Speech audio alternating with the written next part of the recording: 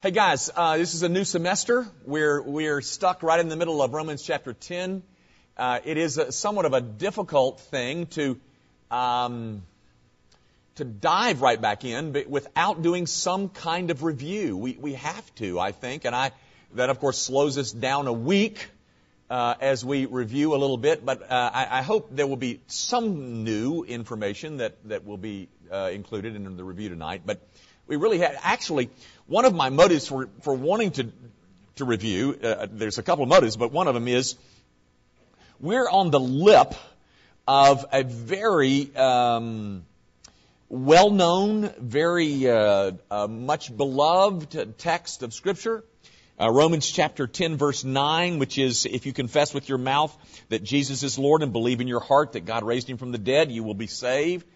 That's one of those verses that always find their ways into Scripture memory programs. Many of you have memorized that text.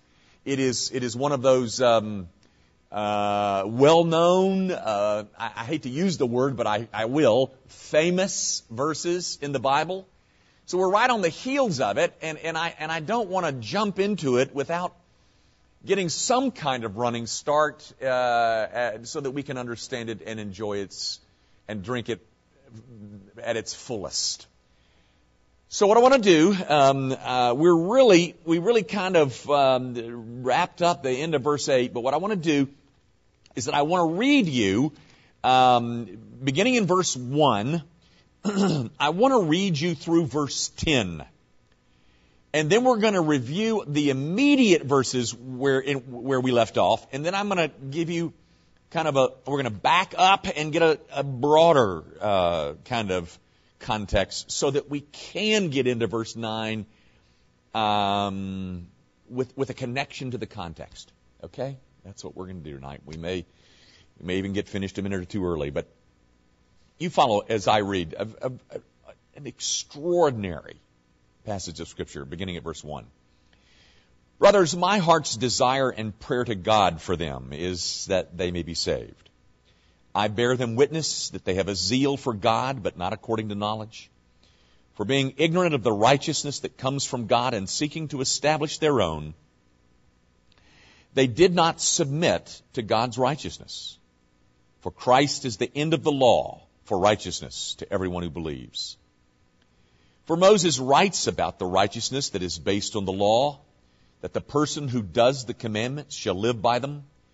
But the righteousness based on faith says, do not say in your heart, who will ascend into heaven, that is to bring Christ down, or who will descend into the abyss, that is to bring Christ up from the dead. But what does it say?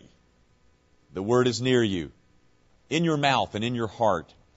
That is the word of faith that we proclaim.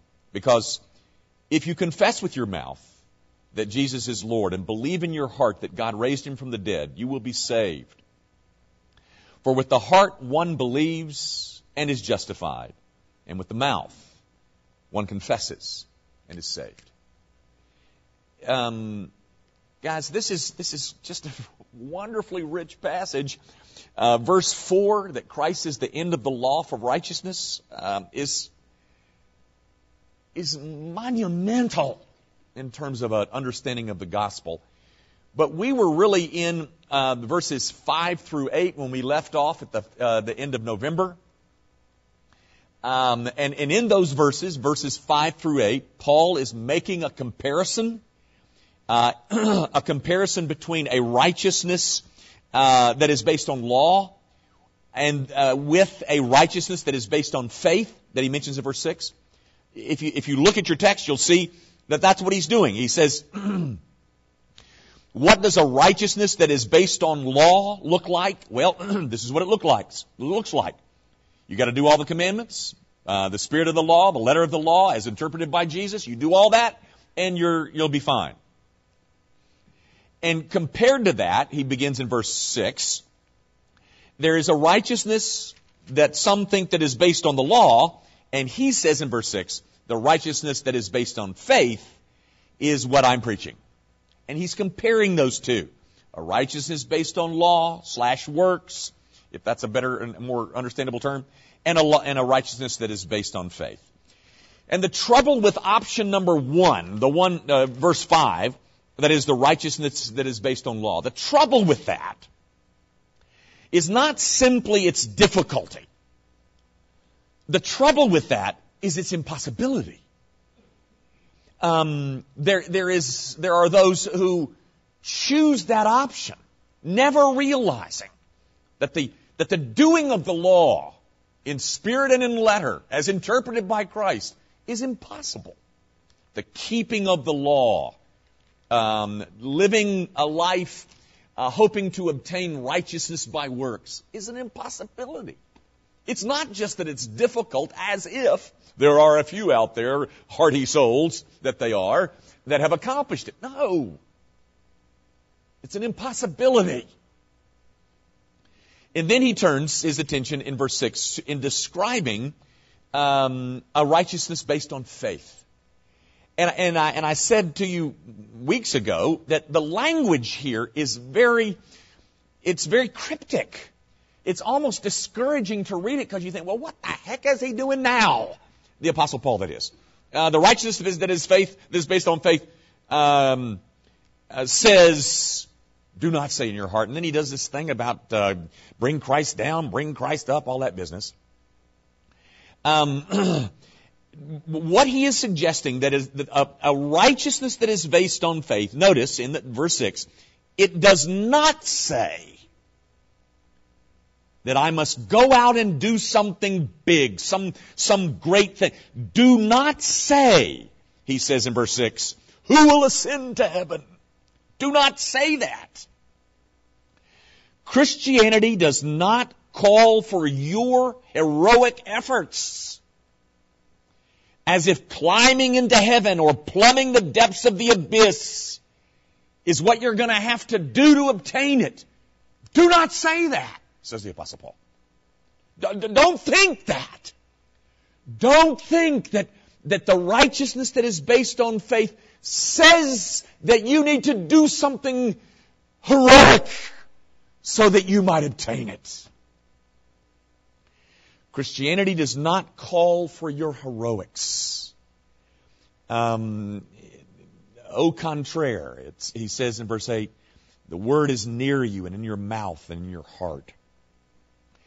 There was a part of Jewish thought that included this idea that if the Messiah was to ever come, that Judaism was going to have to climb its way up into heaven and drag him down. Paul says, with Judaism in mind, he says, do not say that you have to go to heaven and bring him down. No. Both of these ideas that are mentioned in verses 6 and 7, who will ascend into heaven, and then in verse 7, who will descend into the abyss? Both of those ideas refer to the doing of something heroic, to the doing of something miraculous. Paul says the righteousness that is based on faith doesn't ask you to do that. It never says, go out and do something heroic. As if you've got to go on this quest or this voyage so that you can accomplish great feats and accomplish mighty works so that you can have it. That's the very opposite of the gospel, ladies and gentlemen. Christianity, and this is almost a dangerous statement that I'm about to make because it can be misunderstood to our harm. But Christianity demands no effort on your part. Now, guys, there's always this risk of confusing you. Christianity demands no effort on your part to enter it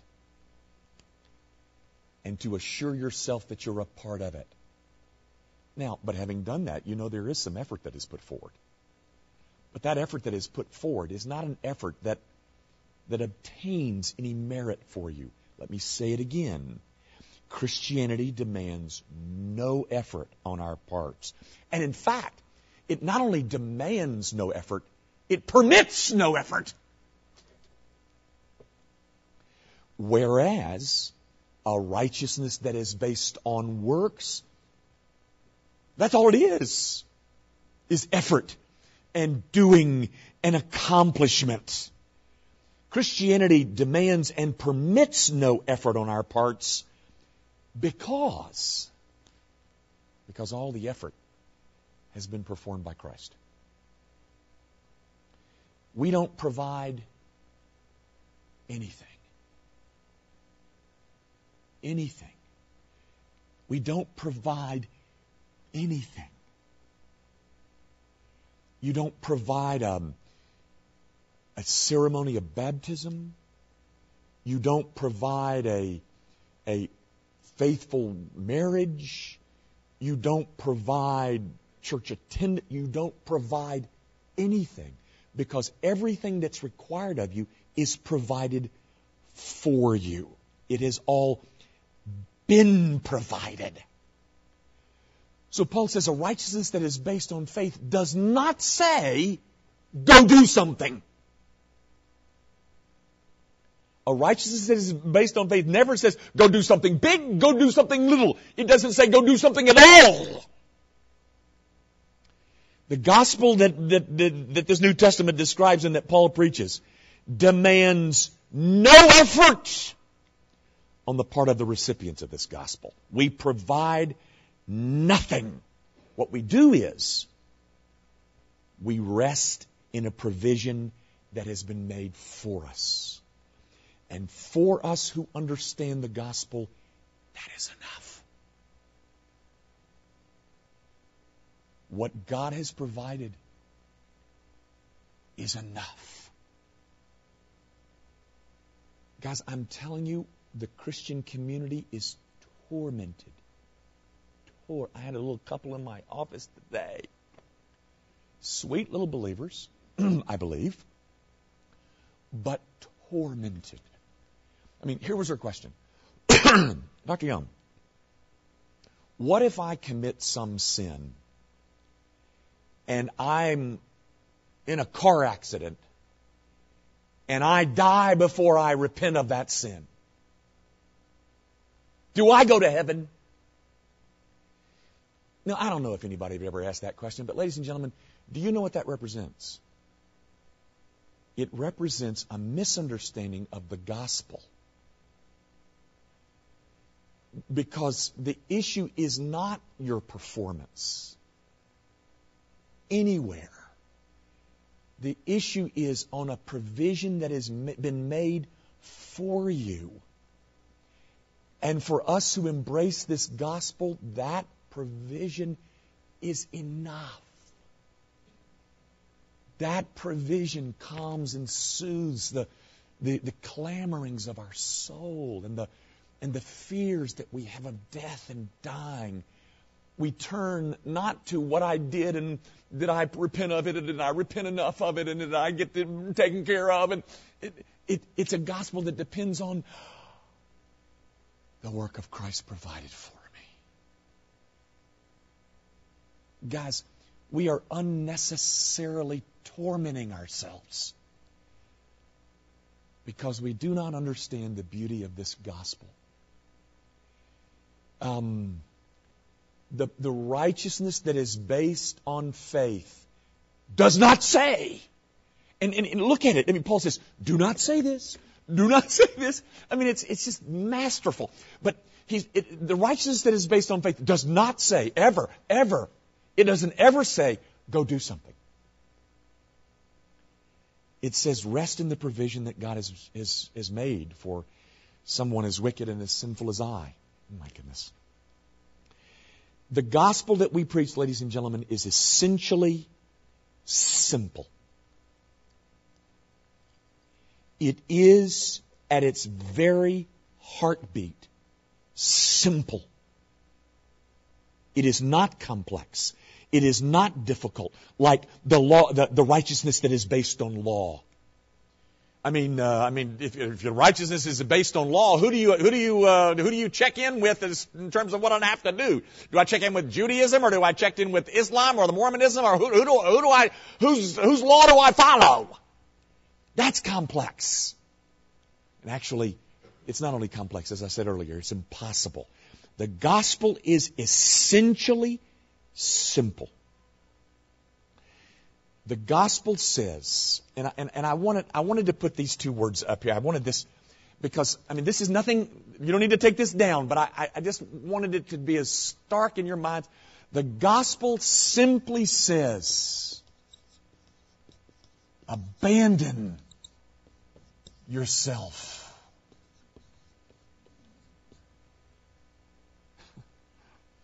It doesn't say, go do something. It says, abandon yourself to Christ. And I'm telling you, gang, this is where folks stumble so badly. This abandon yourself. That's the last thing that he wants to do. That's counterintuitive. Do you know what I mean by that? Intuition would tell me that if I want to get right with God, then I've got to do certain things that would please Him and accomplish a certain standard that would make Him happy. That's intuitive. Based on human intuition. That's what I would think it would be. But the gospel is counterintuitive. It says abandon. Abandon yourself. But I'm telling you, gang, the unbelieving world would rather try and fail. They would rather do that than abandon themselves to Christ. They would rather try and fail than to depend on someone else for their safety. In a lot of places, Christ is a great, marvelous example, but He's not the Savior. The golden rule. People applaud that thing, and rightly so. It's a fine thing to have Christ as my example, but to have Him as my Savior, no. He's got a certain moral example that He can set for me. Yes, I will follow that. I will look into that. I will applaud that, and I'll try to emulate that. But to abandon myself to Him. Now, guys, that's where we were back in November. But I want you to see, I want you to step back with me, and I want you to see how this plugs into the overall message of chapter 10. And then we'll launch forward next week with something fairly unique, I hope. I know you're not going to remember this. I'm not trying to be ugly. I just know you couldn't. And I wouldn't. Because I said it back in September. I'm not sure you remember what I said 5 minutes ago, much less September. But I'm not fooling myself. But back in September, I told you, and I hope you need to look at your copies. I told you back in September that chapter 10 is basically an extended commentary on chapter 9, verses 31 and 32. Pretty much 32. But do you remember, take a look back there at Romans 9. Do you remember, look at verse 30, what shall we say then? The Gentiles who did not pursue righteousness have attained it. That is a righteousness that is by faith. That is, Gentiles were storming into this thing. They were embracing the gospel, in massive numbers. Keep reading with me, verse 31. But that Israel, who pursued a law that would lead to righteousness, did not succeed in reaching that law. Why? Because they did not pursue it by faith, but as if it were based on works. They have stumbled over the stumbling stone. Paul recognizes, is describing a situation that is, Gentiles were storming into the church, storming into the reception of the gospel, and yet Jews were not. There was only this little trickle of Jews. Why? Why were they not coming? Look at it in verse 32. Why? Because they did not pursue it by faith, but as if it were based on works. Why didn't they come to this? Because they chose heroics. They preferred heroics. They preferred the quest. I'm going to launch off into a life of righteous living, and I'm going to be a good man. They preferred to cross the abyss, or to conquer the dragons, or to slay the Cyclops. They preferred an option that allowed them to maintain this notion that they could save themselves, that they could somehow earn this. Gang, make no mistake about it. The issue in a rejection of the gospel, the issue is not academic, it's not intellectual, it is not rational, it is not that even that we Christians have done such a bad job representing Jesus. That's awful. But the issue is this. The issue is not that Christianity doesn't have an intellectual sound, or that it is academically consistent, or that it is rationally defensible. That's not the issue, ladies and gentlemen. And when somebody saunters in my office and says, "Well, I've got a few, I got a few problems with this Christianity thing you got there, bud, and I just want to talk to you about all my hang-ups." They got hang-ups, ladies and gentlemen. The hang-ups are not intellectual. The hang-ups is that the gospel calls them to abandon yourself. And they would rather die than do that. Because, guys, the gospel eliminates merit. The gospel eliminates self. And unbelief rejects any gospel that tells them that they can't participate, that they are unable to contribute. Oh, that's an offensive idea to the unbelieving world, that I don't have anything that I offer. In my recent conversations with Judaism, I saw a man. I saw his muscles in his jaw tense up. And I saw teeth begin to grind. And it was with this sentence, or a reasonable facsimile. He said, "Any idea of a blood atonement for our sin is nasty." That's not the word he used. But the idea of a blood atonement, the idea that you're asking me to abandon myself to some kind of blood atonement that was accomplished for me by a Savior, I want nothing to do with it. It's offensive to me. Ladies and gentlemen, your friends who are not Christians, they are not Christians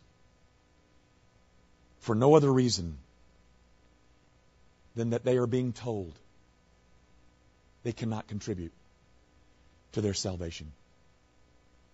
They are not Christians because the gospel tells them you cannot earn this. Now, ladies and gentlemen, the only reason that you and I have embraced this gospel is because God has seen fit to open our eyes to embrace it and love it. I'm not trying to speak. I'm not trying to speak in a sectarian way. I'm trying to tell you that when Paul compares a righteousness that is based on law and a righteousness that is based on faith, the righteousness that is based on law says, go earn this. And the gospel says, you can't earn it. You must abandon yourself. You have no contribution to make other than one that is a bad one. And that gospel is an offense. That is not a happy message for people who continue to believe that the way that I'm going to accomplish this is that I'm going to cross the abyss. I'm going to ascend into heaven. I'm going to go on a quest. I'm going to go on a voyage. I'm going to be an heroic liver. The gospel says all that has to be discarded. And when unbelief is told that they can make no contribution, and that the only contribution that they make is their sin, it's an offensive message. It's offensive because ultimately, for unbelief, their confidence is in self.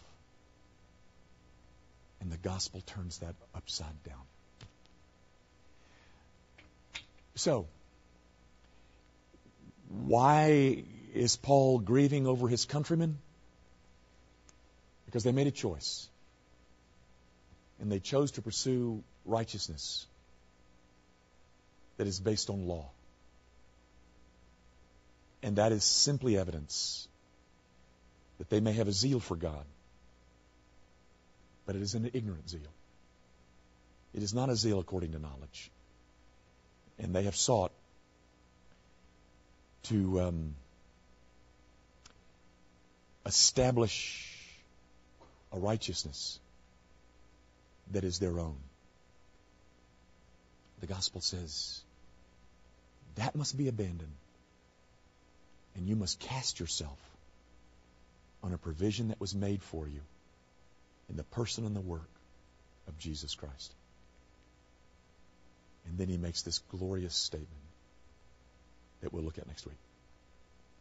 That's great. Father, I thank you that I understand the gospel and that so many in this room do. But we do, not because we're smarter or better or more qualified or prettier or more valuable than anybody else. It is because of sovereign grace that you have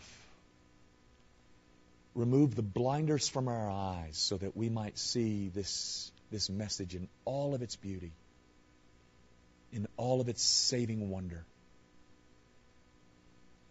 Father, we are who we are because of grace. Matchless, incomparable, amazing grace. And it is that we enjoy. And it is that gives us confidence for the future and for eternity. And it is that message that we have for a world. And I pray that you will use Grace Evan to broadcast it. We make our prayer, of course, in Jesus' name. Amen. Good night.